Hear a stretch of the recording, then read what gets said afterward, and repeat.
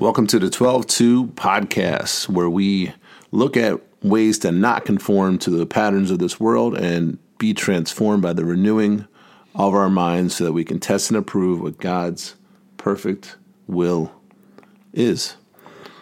T-Money. We're going to talk today about a topic that is been in quite some debate, and it involves right now Twitter and the FBI. And we're going to dig into how it applies to the First Amendment and just the importance of getting the information, analyzing the information, and then, as Charlie was talking about, how do you apply Romans 12:2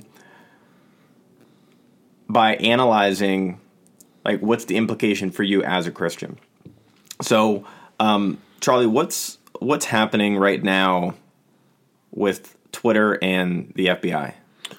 Well, I find it extremely interesting. The FBI is involved. It's really the government's involved, kind of via the FBI. But, as most people know, Elon Musk recently purchased Twitter. And we all know that Twitter was censoring people. Certainly, they openly deleted the president of the United States while he was president, which is a pretty bold move. And it's coming out now that it's been purchased and everything's being released. It was already suspected, but now it's been proven that not only was censorship happening and shadow banning happening, but that the government itself was having meetings via members of the FBI who were working at Twitter, and also having meetings with Twitter's counsel and telling them what things to remove, what things to shadow ban, and who to delete altogether. So it's the federal government's division is participating in basically removing the First Amendment from the people. And there's all sorts of conversations, obviously, that surround that, but that's kind of summary-wise at its essence. And I think a lot of people don't even realize what's going on. They had all those hearings on Capitol Hill, but you're not going to see or hear about them in mainstream media. But they're absolutely happening, because even the coverage of these things happening is getting covered up and censored, because there's basically the overarching problem is not only is censorship happening, but coverage of censorship is being censored. And, for me, I think it's at our core value as a country. It's our first and most important amendment to the Constitution, freedom of speech, freedom of press, and really the debate that's being spoken about right now, which was unthought of just a few years ago, is it okay to censor? And there's a huge belief right now that it is okay to censor people as long as what they're saying is in disagreement with your belief system, or if you become offended by it. And there's kind of a new litmus test that's being proposed that says censorship is good and free speech is not allowed if what you're saying upsets me, which I think is insane. But that's the new conversation that's happening right now. In regards to censorship, what's often being censored is the truth. And a scripture that comes up for me is Philippians 4:8, which is really this idea of truth and whatever is honorable, whatever is just, whatever is pure, whatever is lovely, whatever is commendable. If there's any excellence, if there's anything worthy of praise, think of these things. And what sticks out to me here is just this notion of truth. And if things are happening, we should be able to openly have a conversation about that. Truth oftentimes can be, even when you think about love, an act of love can be truth. And to have that open conversation is really, really critical. Number one, what ways can people actually get access to this information? you sent me some material where I can see previous FBI agents being questioned about their involvement with what you were talking about. But how does the average person get informed about this? Yeah, and when you talk about truth, certainly as Christians, it's important to seek truth in all situations. And I think the overarching problem in our culture, and when we talk about do not conform to the patterns of this world, the pattern of this world, at least this country right now, and I'm sure other places too, is that, well, that's your truth. And this is my truth. As if I'm entitled to a different version of the truth, as if there's multiple versions of truth. And there certainly is not multiple versions of absolute truth. Now, certainly people can see a situation and see it different ways and have different perspectives and different backgrounds and different opinions, but that has nothing to do with truth.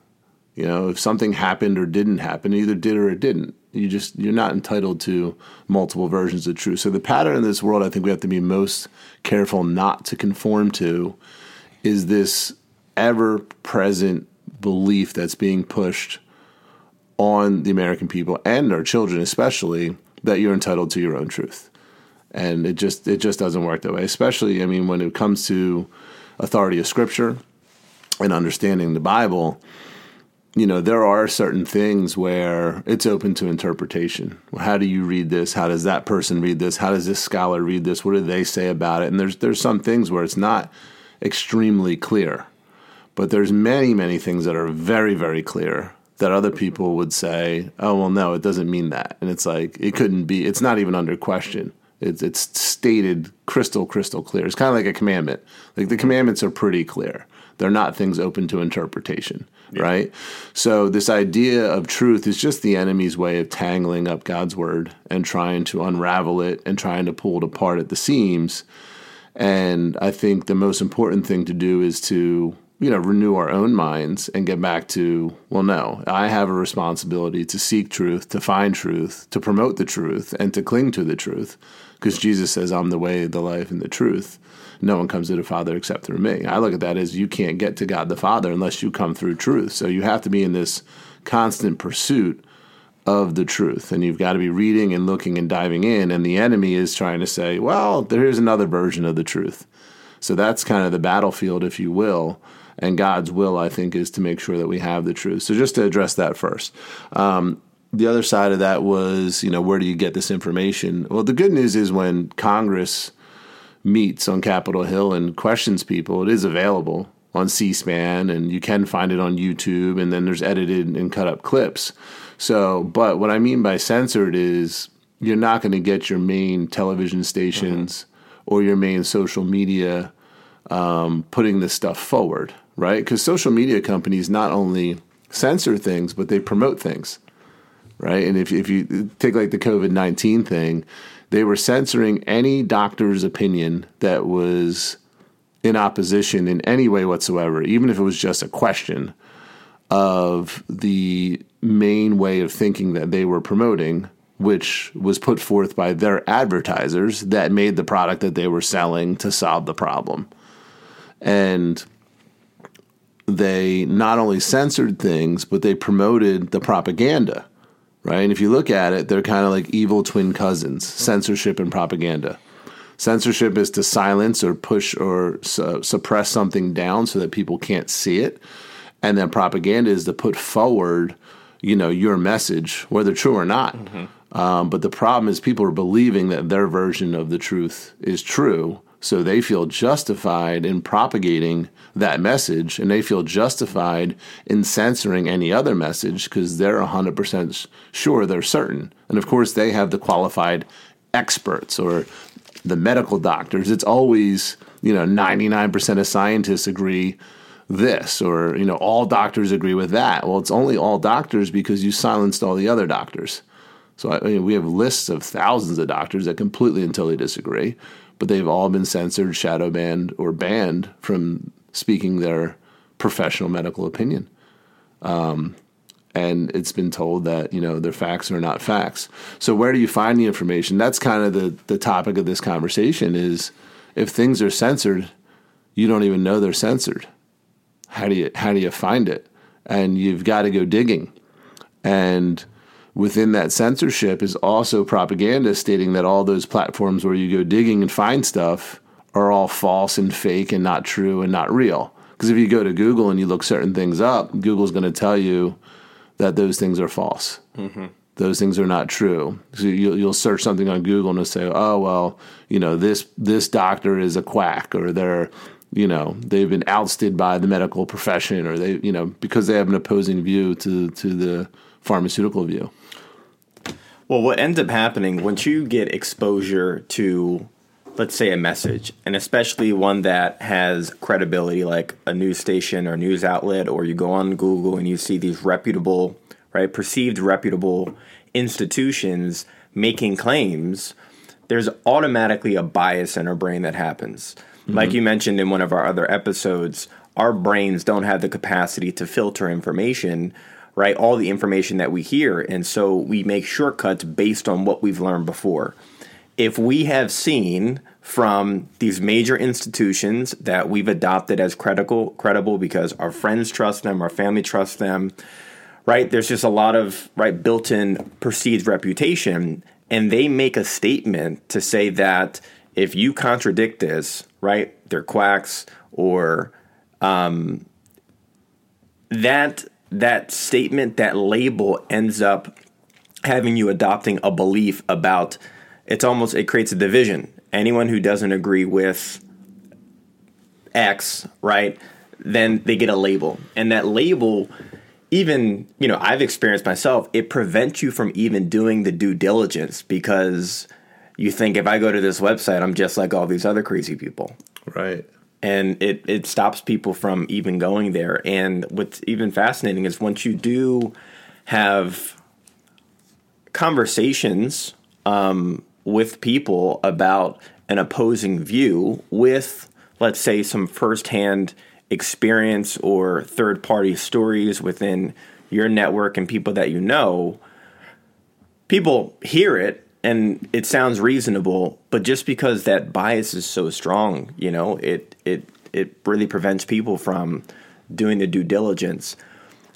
In terms of practical application too for a believer, that information is influencing how you're living your life, how you're raising your family, how you're interacting with people. And so it might be very natural for us to just say, who cares, right? What's the point of it? But there are implications of misinformation, and it can have, some serious impact. A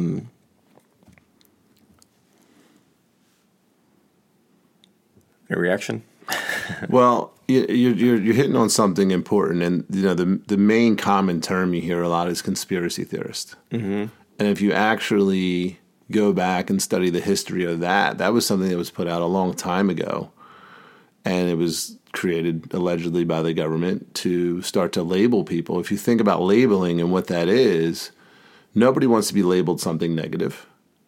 Everybody wants to fit in. Everybody wants their thoughts and opinions to be accepted.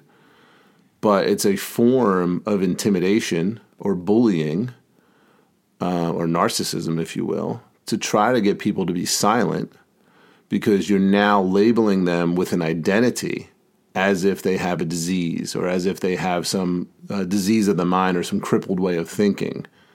And if you think about that, we don't allow that in our culture. We don't allow that on race. We don't allow that on mental handicap. We don't allow that on emotional handicap. Like if somebody has emotional issues, we don't allow labeling and identity and bullying.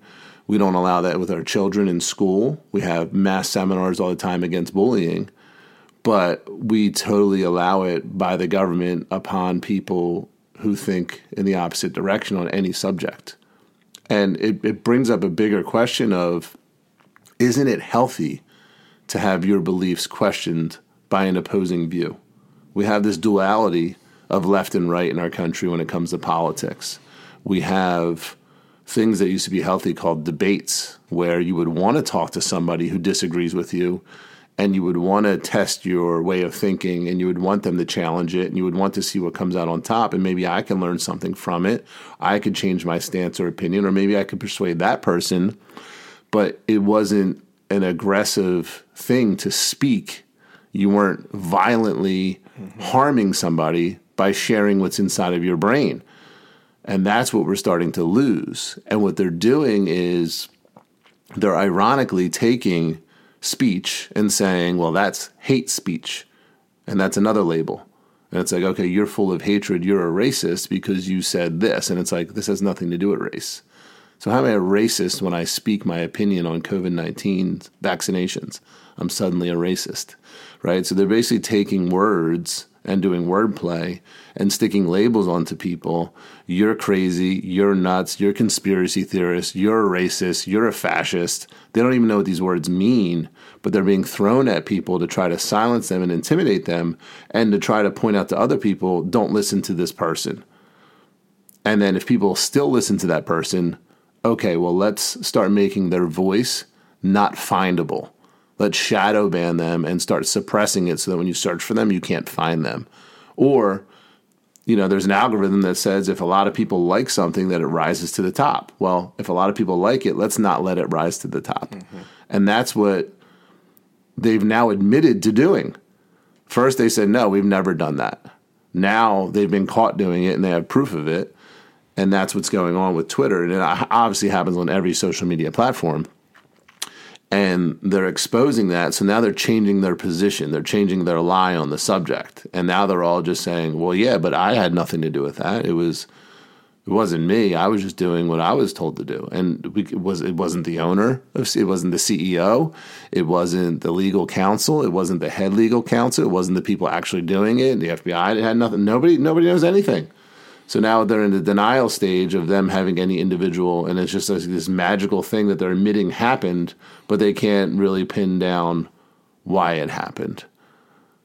And they're exposed, but the exposure is censored, so you can't find the exposure. So yeah, you got to dig. You got to go to some alternative media sources, if you will. And they're getting very popular. And it's interesting because in the world I travel in and the people I talk to, it's like half the country is not following mainstream media. They're going to podcasts. They're going to Signal. They're going to Telegram. They're going direct to websites on the internet to get their information because they've been seeking truth and looking for the opposing side, which has disappeared. And they know when they turn on the television or they turn on social media, they just know they're only seeing one half of the conversation, but it's presented as 100% of people agree with this, and if you don't, you're crazy and you're nuts. Mm-hmm. When it's typically the exact opposite. That's what we're finding. It's funny. I was listening to Ron DeSantis talk, and he had some Biden border crisis thing he was doing, and he's talking on all these subjects, and he's basically proposing the exact opposite. He's like, most people, 99% of people agree that we shouldn't have pornographic images inside of books and libraries that are accessible to 10-year-olds. He's like, but we have it. And in Florida, that's illegal now. You can't do that. And it's true. I would think that the majority of people would not want to do that because that's pedophilia to give pornography to children, prepubescent children. And pretty much nobody's for that except for straight pedophiles. But somehow it became promoted in the media that, like, you're a fascist if you remove books from the library. And Ron DeSantis wants to burn books and get rid of books and doesn't want anybody to have access to any information. And he's a racist and he's this and he's that. And so the media is going to try to paint him as either stupid or racist or fascist, or they haven't really picked what card they're going to play. But that's really the conversation: is who is this media that's coordinating all together, and how are they censoring certain beliefs and thoughts to make it appear like their way of thinking is the only way, and it's what everybody else believes, when in fact it's the exact opposite. Like, how does 1% of the country control the entire country with falsehoods? And how do they avoid truth, and how do they not have to answer for it? It's because the platforms they're answering on that people have learned to trust are presenting it this way. How long has this been going on? I think forever. I think what's happening is it's picking up steam and it's moving to so aggressive and so obvious, and people are starting to catch on to it more and more that they're going to other places. And I see people and they, hey, did you hear about this? Like going on in the world, like some big, huge news story. I'm like, no, what are you talking about? Like, how did you not hear about that? I'm like, I don't think I listen to anything you listen to. I don't think I look at anything you look at. I've just got totally different sources. What are those sources for that you recommend? And let's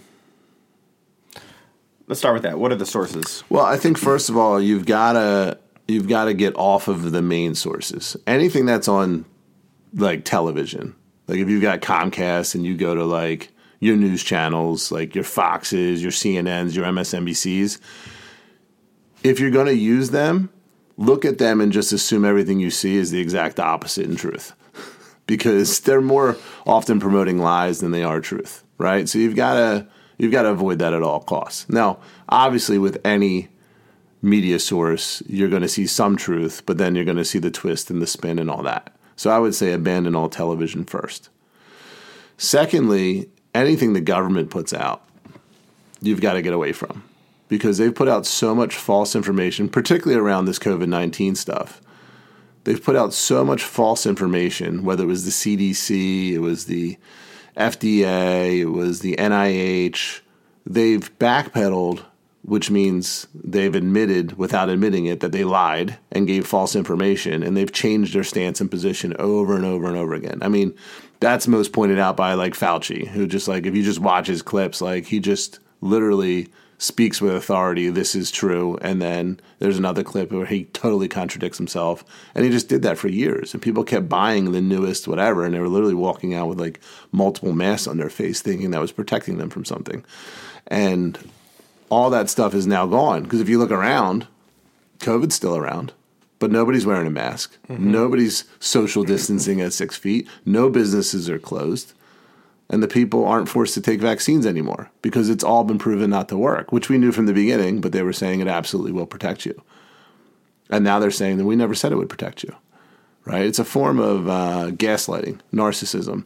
So once you get gaslit or from somebody, you have to no longer trust that source. So I would say anything government related, unfortunately, you can't trust right now on these topics, for sure. Medical stuff, they just shouldn't be involved. Science stuff, they shouldn't be involved because they're clueless. So I would get rid of those sources. Social media in general, your Facebooks. I mean, Facebook just constantly censors any opposing opinion to anything that their advertisers don't want seen. And it's important to understand that. So what would be the alternative sources? Websites directly. You got to find people. Sometimes you can find people that aren't fully censored, but they're only saying things,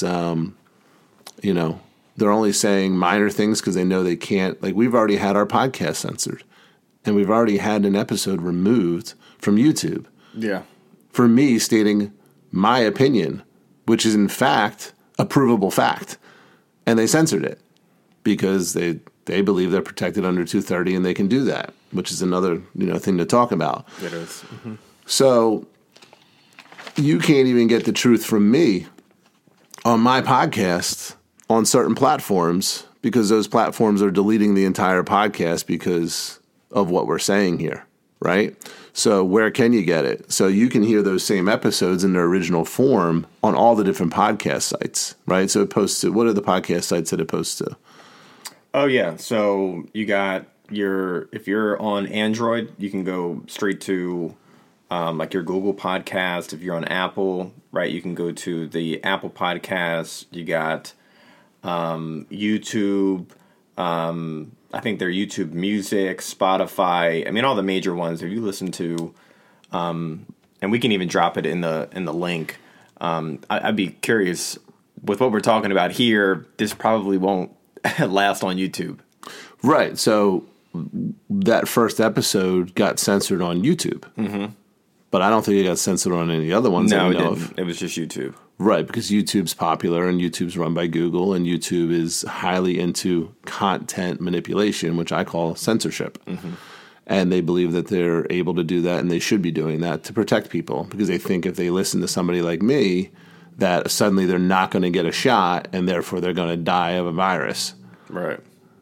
And therefore, we need to protect those people from people like me that are quacks and are not scientists. Even though there's thousands of medical doctors that share the same exact opinion, we all need to be censored, right? So that's kind of the point, is the mainstream ones, the big ones, the popular ones is probably what people need to stay away from.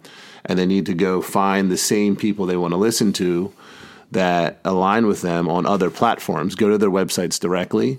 Go to other podcast platforms. Go to other video platforms. Rumble doesn't censor, right? So go to Rumble instead of YouTube. Go to Truth Social instead of Facebook. Go to there's a lot of different platforms now that are out there that people have content they're posting on where they're not censored. In fact, most people are removed. And if you think, what you can do is you could probably Google, ironically, people that have been censored or blocked or deleted from social media and get a whole list, and then just go search them on DuckDuckGo instead of Google, or even do that original search on DuckDuckGo, which doesn't censor, and go find their websites or find the platforms that they're on. And, even if you take like podcasts like Joe Rogan, he was on YouTube heavily, and he started facing some censorship for his interviewing of people and their positions and stances on COVID-19. And when he got it himself, he just put out the information for everybody to see, how he treated it, what he did, what he didn't do. And they wanted to cancel him. When I say they, corporate media wanted to cancel Joe Rogan. But the problem is too many people already listened to him. Mm-hmm. So he just took a deal and moved his podcast. Right? What's he on? Is he on Spotify? I think so. Yeah. So he moved it over there. So you can still see small clips on YouTube of him and whatnot. But if you want to see it in its entirety, you got to go to Spotify to hear him now. And this is the number one podcast in the world. Can't even be on YouTube because it's being censored. I mean, take a guy like Andrew Tate. I disagree with so many things that guy believes in. His Muslim faith, and I can get into why he feels the way he does towards women, but it's not healthy. But he's got the captive eyeballs of so many people. And same thing. Not only did they start banning him from platforms, which backfired and he got more popular than ever, but they've actually put him in jail for things he said. Well, I didn't even know that. Yeah, he's been in jail for I think 60-something days now. Wow. He's been locked up in a Romanian prison with no actual charges against him. They're literally just holding him, and they can hold him for up to 180 days. So they literally just stick him in jail for a half a year. But the question is, I don't agree with things he's saying, but should he be put in prison for those? And my answer is no. Yeah. I mean, but that's a different country. They have different rules. I get that. But when it comes to the U.S., I'm a U.S. citizen. I have a say here. And I don't think that people should be censored. And I think that the First Amendment is pretty clear on that we shall make no laws that restricts religion or freedom of speech or peaceful assembly. I think it's pretty clear. Yeah, and then, so something that's interesting is making the distinction for the First Amendment and who that applies to and where it applies, right? So with the First Amendment, that means that the government cannot censor speech, especially in public, right? In public forums. But then when you get into, you mentioned Section 230, and I think that was enacted, in 1996, where it gives companies like Facebook or any social media platforms protection from any post. So if you, for example, and I are putting out, right, we're putting out content, or if anyone's putting out content, and let's say something happens, right, and someone does something, Facebook or any social media platform, they are not held liable for those actions. It's much different if it was a publication like the New York Times. They could be held liable for the information that they're putting out.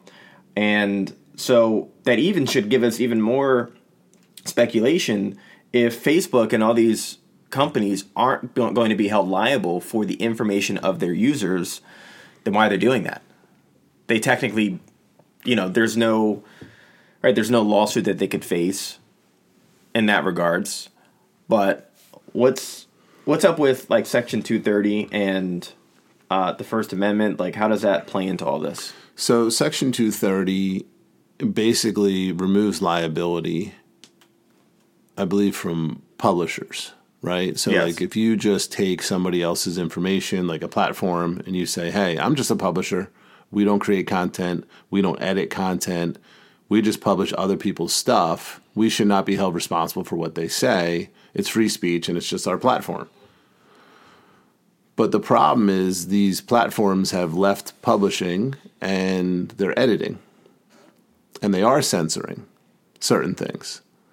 So they're entering into the world of editing, if you will.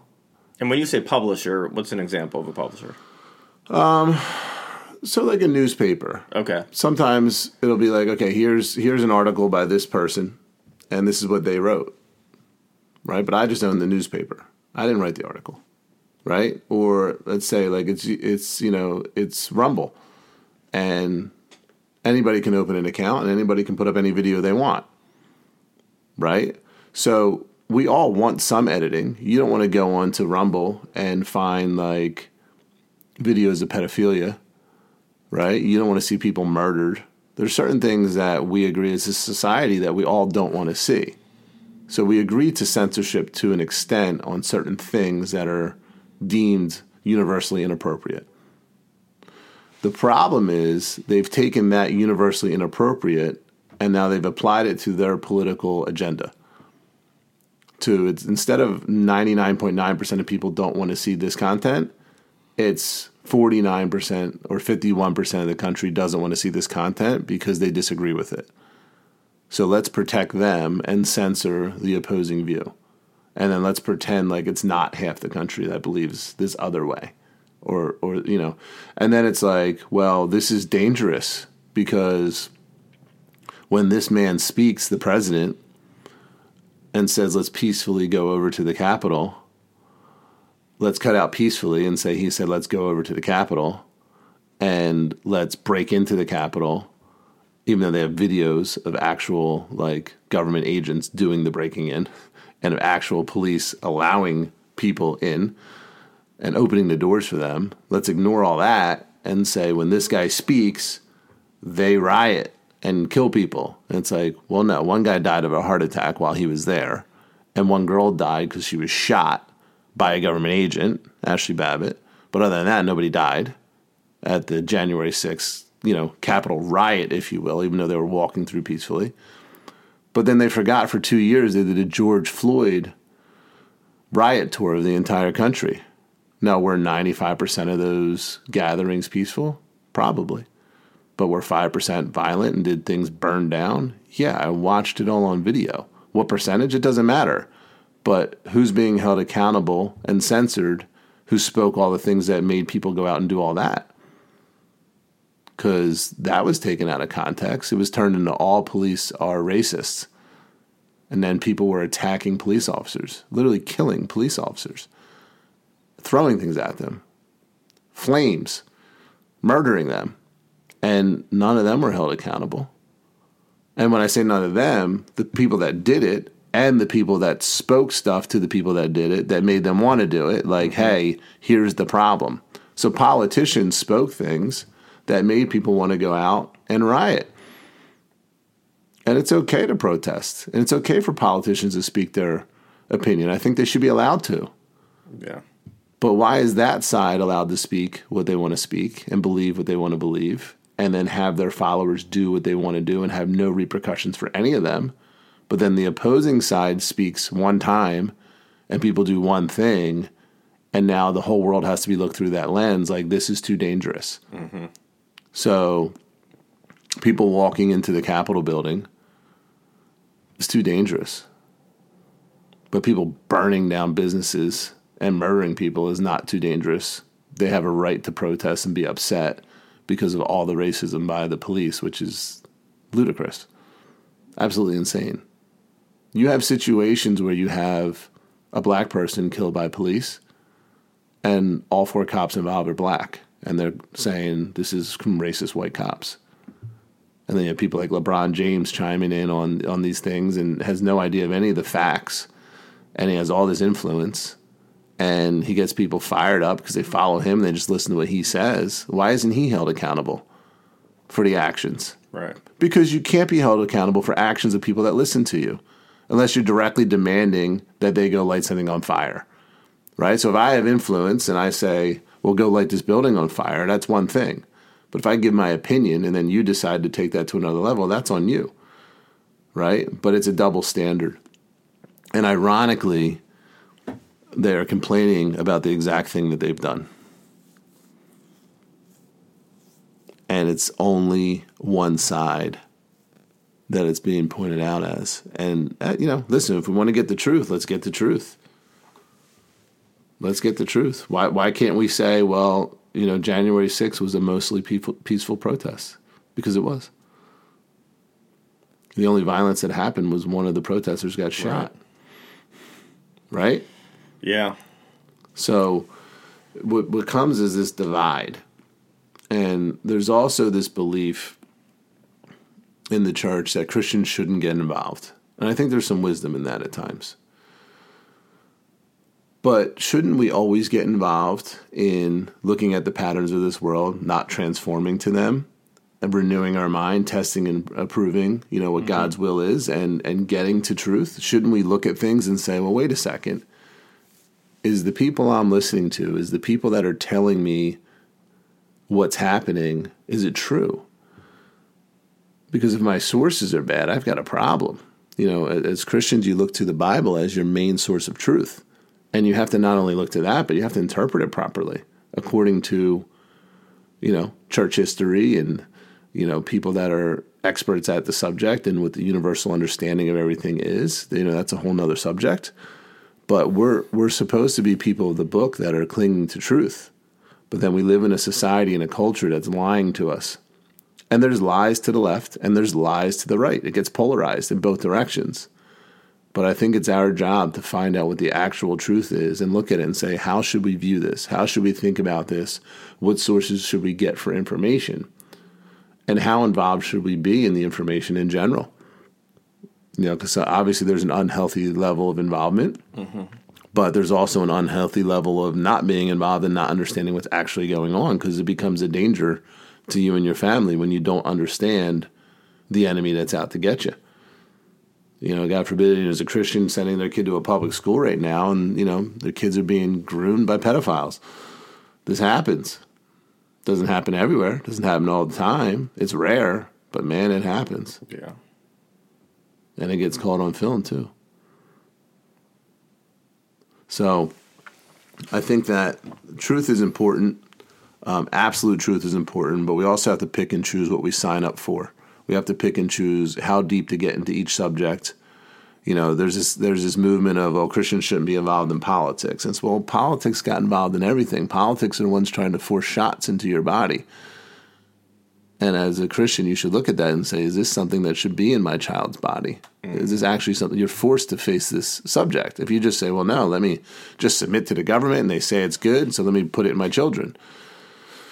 That can be your position. But if your position is, no, I'm not really sure about that, then you've got to address these subjects and look at the whole thing and try to discern and find the truth and say, how can we look at this pattern of the world and really have some wisdom and discernment on this subject? And there's certainly some people, in the Christian circles that would go in the opposite direction of me on a lot of different stances. And I welcome those debates. I just am not sure that they do. Yeah, it's that notion of, or that scripture of iron sharpens iron and men sharpen one another. And that's an opportunity for even, our listeners. We're talking about eventually maybe doing some live streams or having any of you in the chat. So, and even for us to challenge one another, to really push our thinking and to analyze it against truth. And that's kind of the underlying message with all of this right here is, how can we talk about the truth and have an open conversation and then ultimately allow God's wisdom to help us discern what's the right way to do this so we're not conforming to this pattern of this world? Yeah, and I'll tell you what's coming next. What's coming next, and I don't know exactly when, is the Bible as hate speech.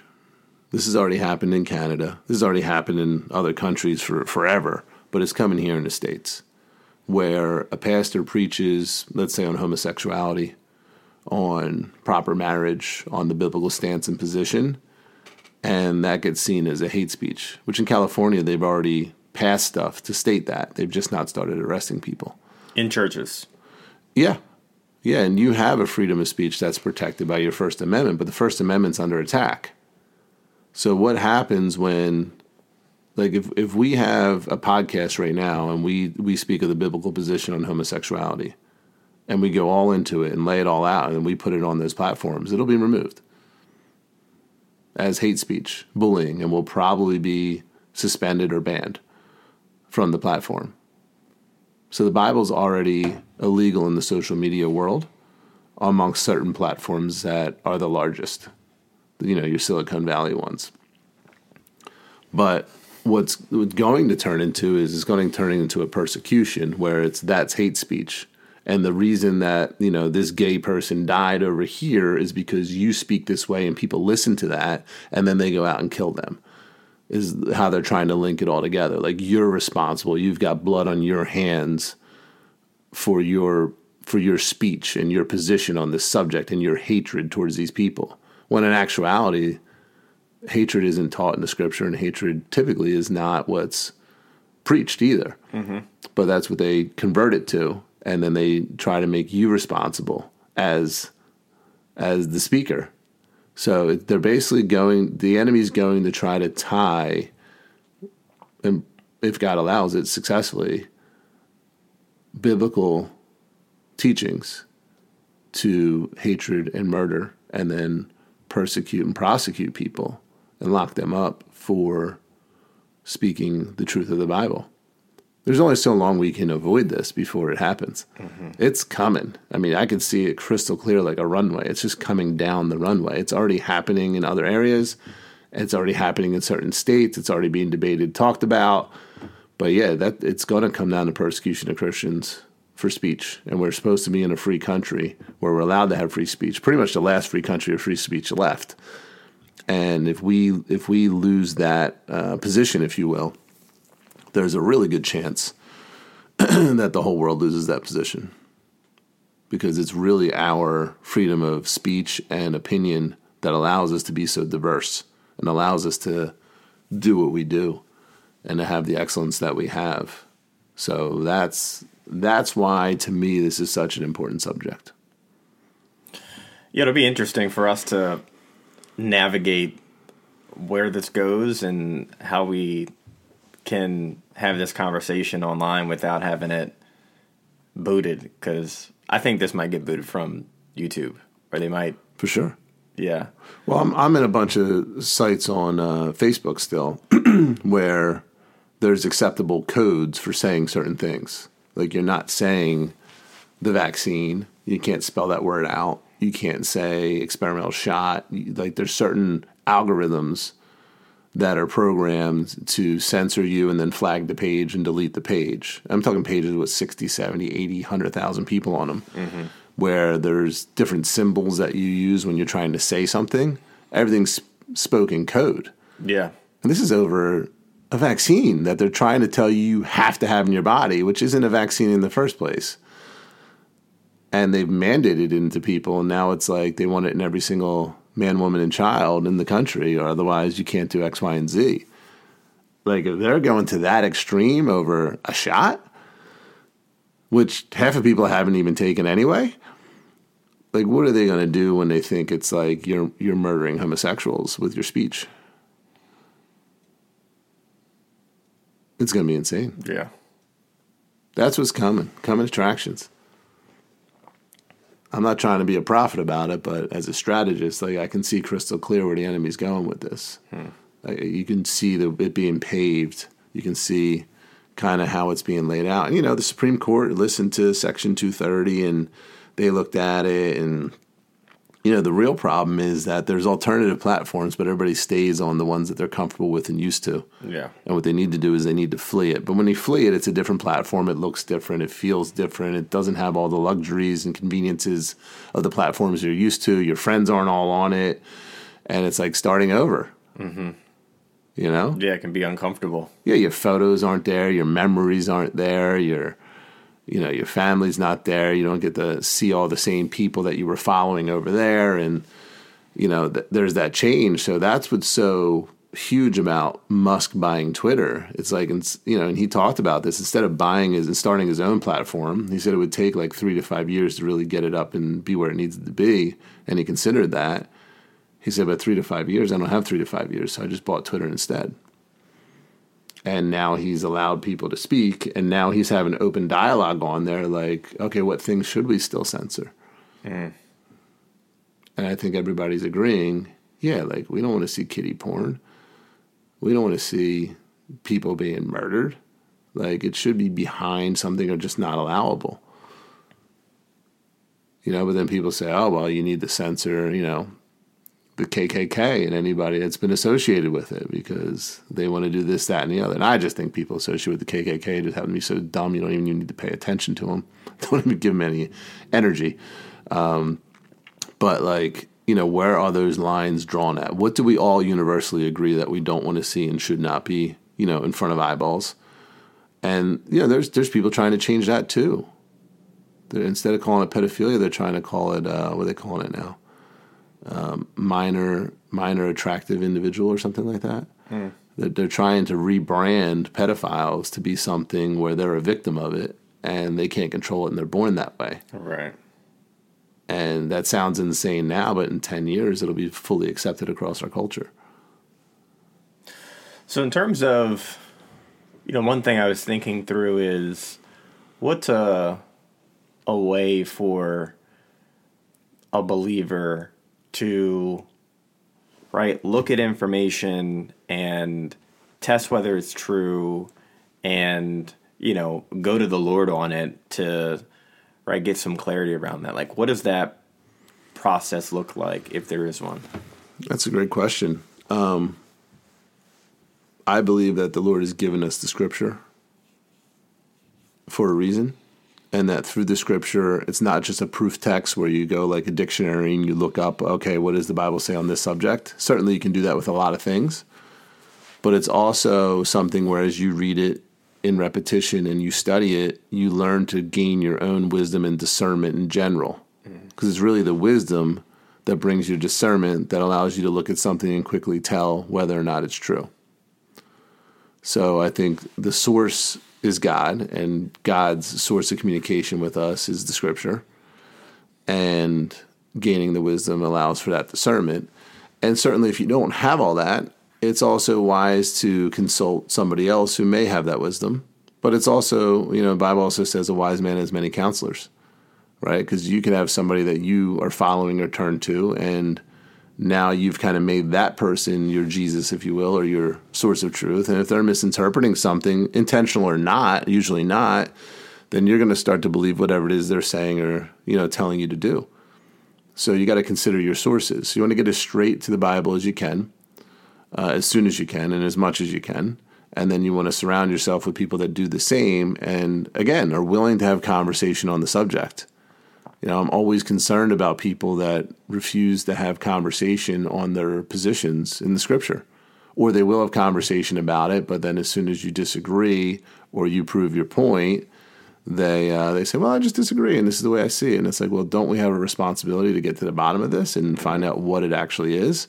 There's so few that will do that, but that's a different level of maturity for somebody to be able to do that. What I found is most believers are not well equipped to dive into Scripture and exegete the Scripture and look at it and really pull it apart. And, sometimes you have to go to original language and really say, well, what's the intention of this? What does this word actually mean? Like, let me make sure I'm not missing something here. And then also in church history, what has this meant for the past 2,000 years to everybody? And why is my new belief on it that's been around for 50 years what I believe? Are we entitled to change the universal beliefs? Or should we put those into some weight and consideration? So I think that is the way to discern truth. In addition to that, prayer, right? And, there's plenty of verses in the scripture that say that you do not have because you do not ask, right? And, things that talk about, to gain wisdom, you basically just ask God for it and he'll give it to you. right? So, but you can't rely solely on that. You can't be like, okay, well, I heard those verses, so I'm just going to pray, and whatever I think at that point is truth. You have to have both in combination. So I think that would be the recipe: is prayer, reading scripture, having good advisors, and being open to debate on the conversations and further understanding, therefore gaining your wisdom to make you wiser for more discernment. Because discernment is not really a gift. Some people think, oh, it's a gift. I don't read the Bible. I don't have that gift. I just have this gift of knowing right from wrong. And it's like, yeah, no, that's not a good formula, because you're basing it off of your worldly knowledge, right? So I think that you analyze something, get all the information one full time, don't overthink it. Then you pray on it. Ask the people that God's put in your life that have wisdom on the subject, and collect those things and weigh them heavily, and try to make sure that your sin nature is not pulling you towards the answer you're looking for, and be willing to let God conform, transform, and renew your mind to his perfect and pleasing will. And if your mind isn't changing on subjects, then perhaps you're not submitting to God's will. I've had to change my position on tons of things, because God just says it different than I would have created it. Right. Yeah, what you're saying sounds like a lot of work, and it is a lot of work. Yeah. When I went through, you turned me on to Alan Parr, and I loved his material because it's solid, it's biblical, and I went through one of his Bible study courses, and I was like, man, there's a lot that goes into reading the scripture properly. But I mean, it's almost like, hey, if you're going to spend 50 or 100 grand to go to school, and you're going to put all that time and attention to get a degree, and if you are a believer and you understand what we're actually working towards, why not put that effort in? And like you said, with the flesh, that's the challenge. It's right, getting that time in and doing the due diligence to make sure you're actually spending the time with the Lord, and to do the extra work of understanding how do you actually read the Bible, because that's a skill in of itself. Yeah. The Bible says that wisdom is more valuable than silver and gold. And if you think about the time that's spent in schooling, how much time do we send our kids to school? How much time do they spend in college? How much money do they borrow in order to potentially get a job that's going to pay them money? And how much is spent on that? Like, how much for money, for silver and gold? How much time is spent on gaining wisdom, if we were to weigh the things out? And I think that's where Christians need to separate themselves and really measure those things. My focus 99% on degrees and, money, and, 1% on wisdom, or like where is it? And, for me as an entrepreneur, that's been something I've been concerned about for decades, because an entrepreneur's desire is to build business and is to focus on increasing it and is called to that. And I'd say there was a whole decade where I questioned whether or not it was healthy for me to be called to that, right? Because there's so many warnings in Scripture of focusing on money and whatnot, but it came down to that's just how God wired me. This is from my experiences and how I was created. This is where I'm supposed to be as an entrepreneur. And ironically, though, if you focus on making money, it doesn't happen that well. But if you focus on the wisdom of the Bible, and you focus on life's lessons and learning what God has to teach you, it makes you a better business person. So it's like most things, it's upside down and backwards. We got a crucified Savior who came to die. It doesn't make any sense. The king isn't supposed to come and die. The king's supposed to come and reign in victory. But his victory was through death. And that was upside down and backwards. And people say, that's crazy. How strong is your God if he died? And it's like, yeah, he did everything upside down and backwards on purpose, because it's not supposed to be something you come to through logic. It's through faith and belief that God gives that faith. And it is considered by the world insane, which is why we don't, conform to these patterns of thinking by the world. When somebody says you guys are crazy in what you believe in, we immediately want to defend that. But the Scripture pretty much tells us, yeah, the world will reject you because what you believe is crazy. But I don't believe it because I came to it through some logical understanding. I believe it because God put that faith inside of me. Right. So you brought up how to read the Bible, and I think it's important that we probably do a full podcast on that subject in general and kind of go over that. But one of the things I was exposed to early on in my Christian walk was a book that's actually called How to Read the Bible. It's a great resource. If you're a book person, I would definitely get that book and read it. And if you're more of a video person, you can kind of search that. There is a series on YouTube that a pastor does where he covers like a chapter a week or like per episode. So it's like 7 or 8 different episodes where he goes over and kind of teaches the main highlights from it, make sure you understand it. But there's an art into how to read the book of books. And, you know, there's a lot of misunderstanding about the scriptures, what they are, how it's assembled, how it's put together, what's in there, why it's in there. You know, one of the main things I run into all the time is people say, yeah, but you can't take it literally. And it's like, well, what does literally mean, right? Literally is literature, like, but, you know, for me, I was weakest in literature in school, reading, writing, all that different stuff. It was my weakness by far, and math was my strength. So, like, a reader was something I was not when I became a Christian at all. But I developed a hunger and a thirst for God that he put there that made me go in that direction. And then what I learned through reading this book and through some great teachers I had at the time was I had to learn how to find out like what genre of literature I was reading. And what's confusing about the Bible is it's a book of books. So think of like a poem book where like, you know, you'll have like 40 poems in the book or 80 poems in the book. They're all different poems. Well, now imagine a book of books like the Bible where there is some poetry in there. But there's also a historical book in there that is an historical account. And there's also a prophecy book of like what the future is going to do. And there's other literary genres in there that you don't know or understand. So if you just pick it up and read it all like it's history, that's going to be a problem. If you read it all like it's poetry, that's going to be a problem. And that's what most people believe is that, well, they're just fairy tales or, you know, and when you really start to break it down, you have these different genres where like you would never take a piece of poetry that a friend wrote and read it as historical fact. And you would never take historical fact and read it as if it was like some sort of abstract art. And I think that's probably one of the most important lessons is to really understand what you're reading, you know, who the author was of that book, when they were writing it. We do these things all the time. I mean, if you pick up a book written, you know, in Germany, you know, 200 years ago, like you automatically think about the author, who they're writing to, the times, how they were different. Like if you see something out of place in time, like you just, these things trigger in your brain. But for some reason with the Bible, people don't read it that way.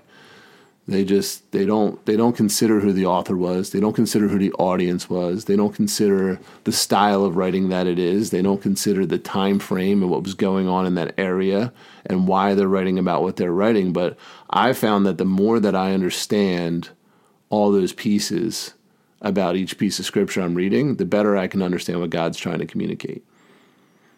But you get so many preachers and pastors and people that read a little bit of scripture that are dangerous because they take little snippets and they make it mean whatever they want because they're assuming all sorts of stuff that may not be true about that piece of literature. So we have to treat the literature as it is, and we have to learn how to read the Bible. That's a great book for it. So I highly recommend that resource and or those videos. Who's the author and of the book and the YouTube channel? Great question. That's a great question. So I can pull it up on my phone. Go ahead.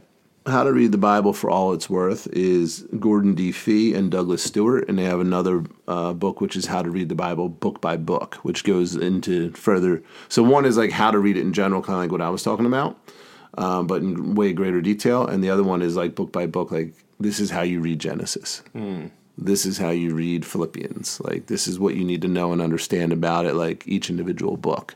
So I highly recommend those resources because it's one thing to read the book, but like when you start to understand what the book is, you get more of a desire to read it because you then understand it.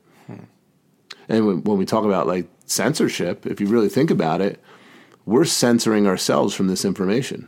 It's available at your fingertips. It's right there. But most of us censor parts of the Bible from ourselves. I know for years there were certain books I just did not want to read. I would get into Leviticus and be like, my goodness, I just can't read this right now. Like, it's just, because I just didn't understand a lot of things about it. And I think for a lot of folks, especially new believers and Christians, they kind of censor the Old Testament because it's like this huge mountain that they believe they can't climb. And they look at Everest and it's like, well, I like to go on trails and hikes with God, but I don't want to climb Everest. And it looks like Everest to me. I guess what I'm saying is the more you learn about what it is and how to read it and understand it without diving into it but going around it, the more Everest starts to look like a little hill. And the more likely you are to get yourself into it so that you can see God's full revelation and his full story of redemption. And I think it's important to spend some time. Now, I'm always leery. I always advise people, spend your time in the Scripture, not on books about the Scripture, right? Yeah.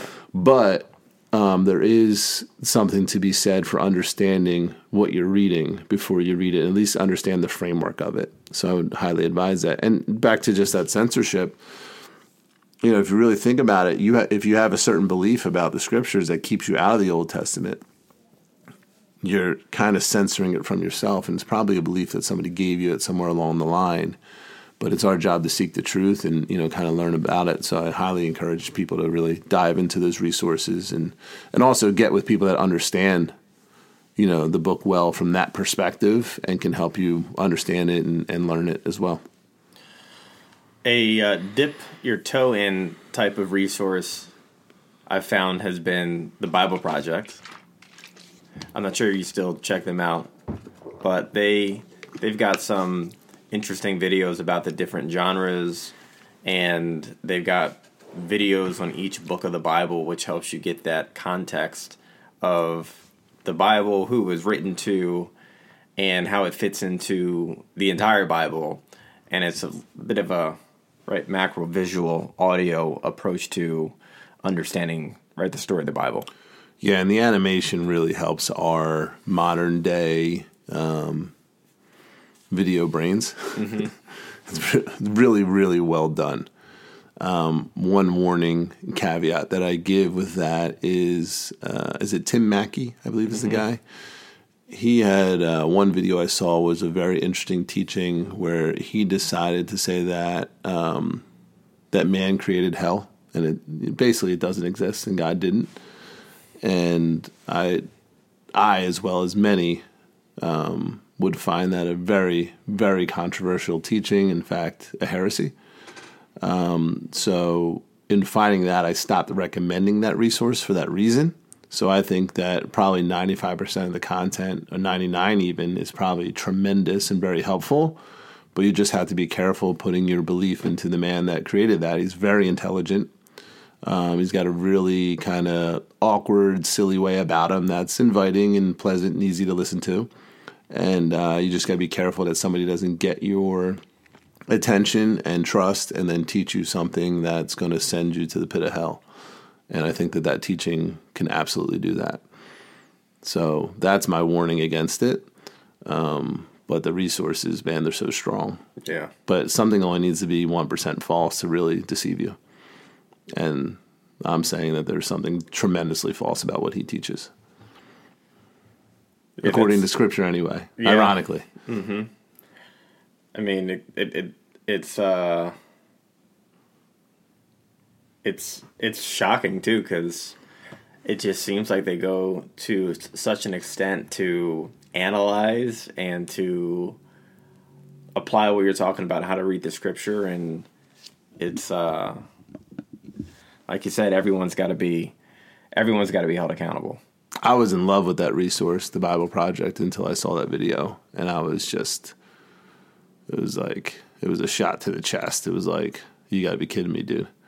As smart as you are, as much as you read, as much as you understand, as incredible as this resource is, and then this, I mean, it's not even close.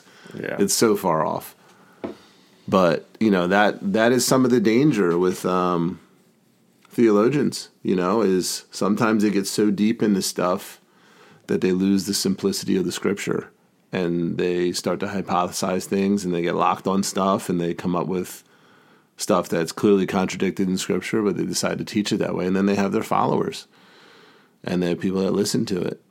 And, that's a movement today in this day and age in the church is, I think Francis Chan wrote a book called Erasing Hell, where he really analyzed, this concept of hell and whether it exists, and really went into all the scriptures and dove into it. There is the heresy of Rob Bell, which is his book was called Love Wins, and it was the idea of basically everybody goes to heaven and God would never punish somebody to hell. So just again deleting scripture and saying how he has a better understanding of it. You're going to get these people that come forward and do this, and they're nothing new. They think it's some sort of new thought, but this has been going on since day one. There's been somebody every 50 or 100 years that has influence that decides to take that stance and position and head in that direction. Look, you and I would want to get rid of hell if we could. Oh, yeah. Wouldn't it be tremendous if we could save everybody? All dogs go to heaven. What a great concept, right? But unfortunately, you're either submitting to the God who created you, or you're creating the God that you want and forcing him to submit to what you would do. So who's the clay to say to the potter, why'd you make me this way? And at some point, you either have to accept that God and his love and his sovereignty and what he's revealed in Scripture is true, or you've got to decide, maybe that part of Scripture shouldn't have been in there, and it's a mistake. And that's not really what it means. I'm going to bend this and put less emphasis on this in order to contort the belief into my direction of what I would do if I were God. And it's a dangerous place to be. It's not submission. It's there's a pride involved with that. There's a deception involved with that. I think if we all went to our core of our humanity, we would want to change some things about what God does and how he does it, if we're honest. But that's something we have to boil down and look at and say, well, am I submitting to what the Scripture says? Do I truly believe what the Scriptures say, what God has revealed, or do I not? And if you don't, why do you believe any of it? That's what I don't understand. It's an all-in or not kind of thing, and that's what Jesus taught. Drop everything and follow me. Are you all in with me or not? If not, he said, go let the dead bury the dead. Or sell everything you own and, follow me. Right. So you got to lose something to follow Jesus. And if you're trying to not lose anything, you're trying to not lose any of your existing ways of thinking, any of your existing pride in your way of thinking, and you're trying to follow, then you're going to have to change the Jesus you're following, and ultimately you're going to end up following a Jesus that you created.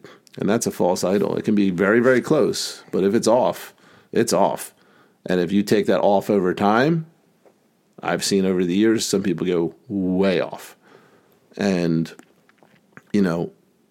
submitting yourself daily, taking up your cross daily, and giving up daily, and letting God be the king of the universe and following what the king says. A king has rule, and we have submission to the king, and we got to follow what the king says.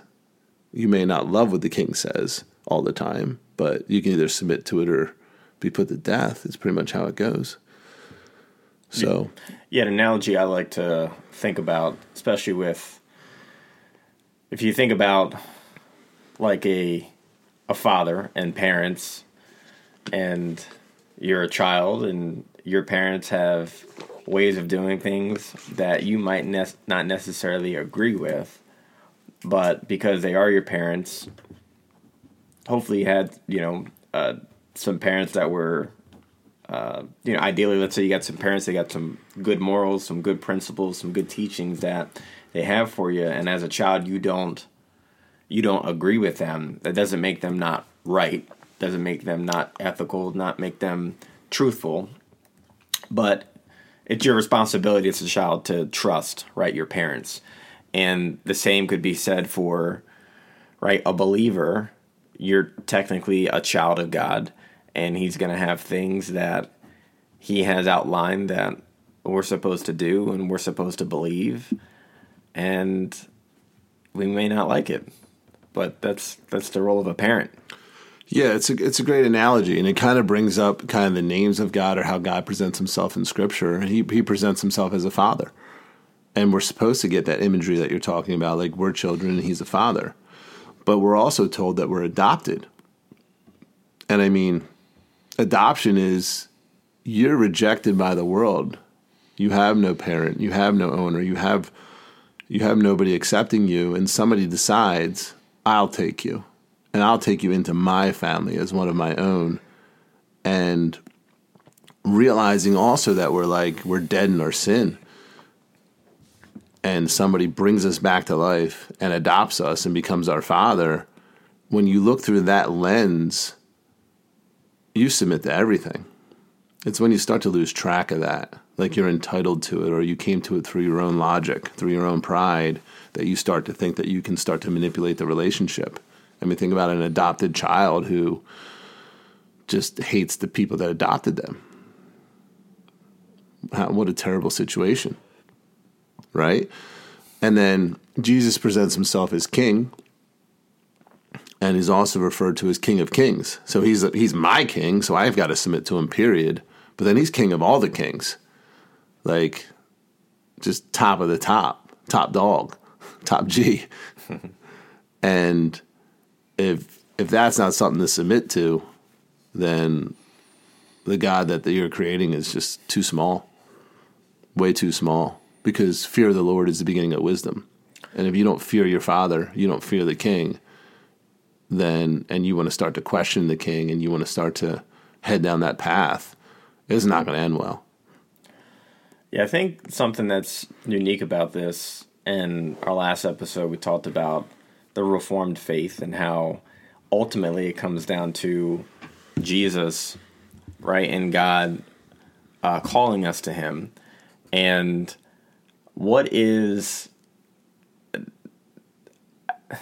if you apply that, right, to what you're talking about here, and just the type of intention, right, and focus a believer puts into developing that relationship with God and allowing him to reform you, what does that look like? Like, what part is my doing and what part is God's doing? Right? Couldn't someone say, well, why don't I just sit back and allow God to, right, to inspire me to read the Bible, inspire me to do the right things? What's the relationship between self-control or will and, right, God's plan for you? Well, I think if there's a couple questions in there, but I think if you go back to the father analogy, as a father now with my children, I look at them and I want to help them, but I don't want to do it for them, because if you do it for them, they don't grow and they don't act as their own person. It just becomes a robotic relationship. And you see a lot of children being spoiled because the parents just do everything for them. They give them everything. They try to help. So there's a point as a parent where you pull back and you let them make their own mistakes. And I think that's the relationship of what God's showing us is, consider it pure joy as we face these trials, because it helps you grow in endurance, helps you grow, so you're not lacking anything ultimately. Because as you grow a child, like I've got teenagers, and we're in that transitional phase where it's like, okay, I tell them all the time, like, hey, in a few years, you're an adult. You make all your own decisions. I've made all your decisions for you and given you rules, but we're now in this transitional period where it's like, you've got to grow and learn how to make your own choices the right way. Because eventually, I'm not going to be there to watch over you. And if you make bad decisions, you're going to have your own punishment. It's not going to be my spanking or my discipline. It's going to be the world's spanking and discipline, and ultimately your Father in heaven. And it's my job to hand you over to your Father in heaven and kind of make sure you understand that. So I think as a child in Christ, brand new, you should have people discipling you and mentoring over you. But then there's this position as you grow and you start to become discipled where you then, as a disciple, become a disciple maker yourself. It's the same thing as life and fatherhood. There's a period of time that you are a baby and you get, milk as far as scripture and the basics and simplicity. And then you can understand the more complex stuff as you go along and as you grow in wisdom. But eventually it becomes your job to turn around and teach that to others. It becomes your job to make disciples. I think one of the biggest things you talk about the Reformed faith, we focus on wrath and the fear of God. We stay terrified of the Lord, because that's what the scripture tells us to do. And it's crystal clear. I think the movement that's happening in today's church, if you will, in general, is too much focus of Jesus as your friend, as your buddy, as, hey, pal, let's talk. That's how prayer's going. There's no reverence. There's no fear. And I'm not saying you can't come openly and speak to him as a friend. You absolutely can, because there's scripture on that too. But sometimes when it crosses over and Jesus becomes a buddy instead of a king, and he becomes a friend who would never hurt you or your friends instead of a vengeful God full of wrath, ready to pour it out on the world like it's been told to us is going to happen. And when you lose sight of that, you start to lose the seriousness, and you start to accept some of the world's way of thinking about God, even just a little bit. And it can be very, very dangerous. So the Reformed faith is saying is, let's read the scripture for what it is. Let's look at it, and let's understand this wrath that we're escaping, that was God's work through the grace that he gave us. And he rescued us from the death of this world, from sin, and provided a solution through Christ to absolve our sins, to remove it from us and take it upon himself. Like, that should bring an eternal thankfulness, and that should bring a constant feeling of, you saved me. Like, I was dead and you saved me. I mean, that's what the scriptures teach. And when you think of it that way and you keep that at your forefront, you're always focused on his grace. You're always focused on what he's done for you. You're always focused on, I don't want to say always, because we always lose track of what it should be. But it's a matter of, let's get back to that foundation constantly and consistently. Let's remember, the five solas. It's through faith alone, in Christ alone, right? Revealed to us through the scripture alone, for God's glory alone. And when you start to really focus on these core fundamental teachings of the scripture and you keep them at your forefront, it doesn't allow you to get to the point of buddy, and then I don't really worry about what God thinks of me, and I can live in my sin, and I can backslide, and I can do this, that, and the other. Not that you don't still struggle with sin. You do. But it allows you to get back to the core teachings of the scripture, is really what the doctrinal, systematic theology of it is. And it really... it's funny. You end up talking about erasing hell and these teachings, and it's the most dangerous thing you can do is get rid of God's wrath. If you eliminate God's wrath, then what is it that we're saved from? If everybody goes to heaven, if God doesn't have wrath and isn't going to destroy and isn't going to judge, if the fire's not coming, then what did Jesus die for? What is it that he saved us from? Our sin, the punishment of our sin. Like, if there is no punishment of sin, then what are we saved from? Or is it just going to be a slap on the wrist? And right. Like, that's the world's way of thinking. And I think without wrath, you have no need for a savior.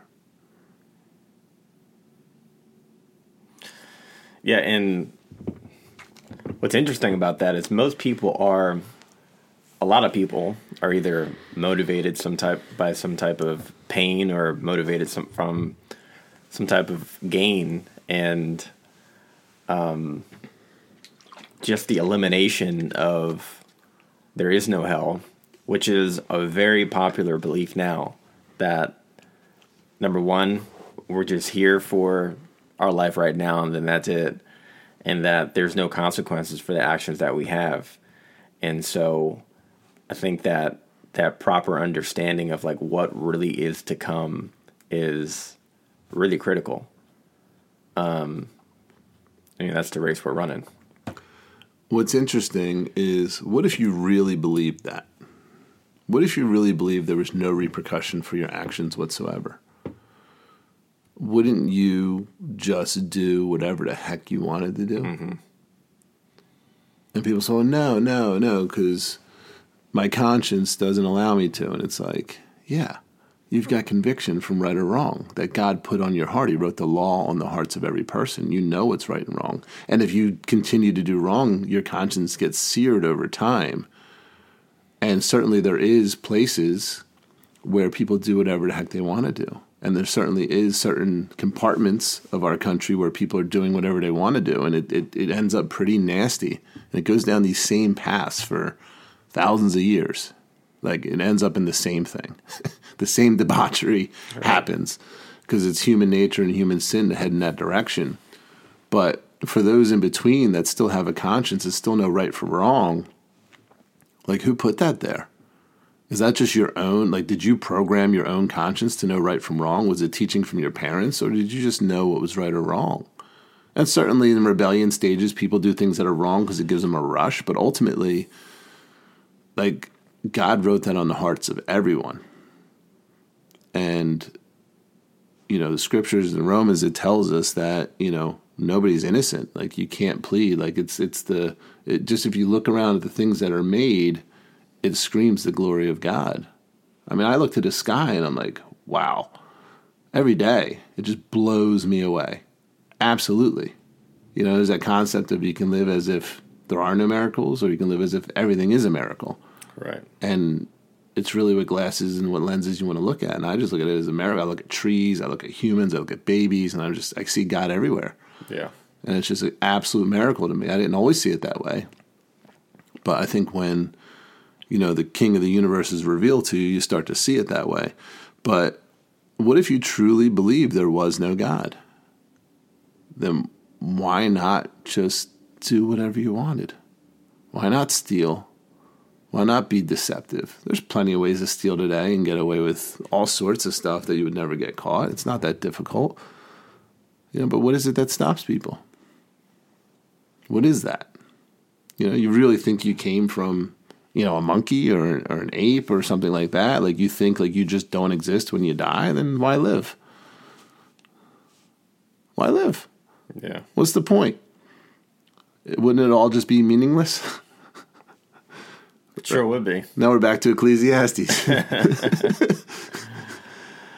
I heard this analogy one time about to make the case for a creator. Think it was this guy R.C. Sproul, and he talked about a shoe. And imagine one day you're just walking down the street without any shoes on, and a perfectly crafted shoe just pops out of nowhere. Fresh pair, you know, of Nikes or some Jordans on your feet, and it's perfectly designed, and it just like out of nowhere perfectly came into existence. And if I proposed that, you'd be like, you're absolutely insane. There's no way someone had to think that up for it to be on your foot. And it's the same argument for the idea of there being no creator. You just talked about looking up in the sky. You're looking at, right, how we drive cars. I mean, just our entire universe is unbelievably fascinating. And to say that there is no one that designed our universe and how we live that to me sounds a little out there, really out there, you know? It does. And ironically, if you look at the atheist scientists that study the universe and they go deeper and deeper and deeper, they almost all get to the same conclusion that there is intelligent design, as they call it. So the world screams and the universe screams intelligent design. DNA screams it. There's no real way to be intelligent and not come to that conclusion that this was designed. There's zero chance that this is all here by random circumstance. I mean, you just don't understand mathematics and probability if you think it's possible.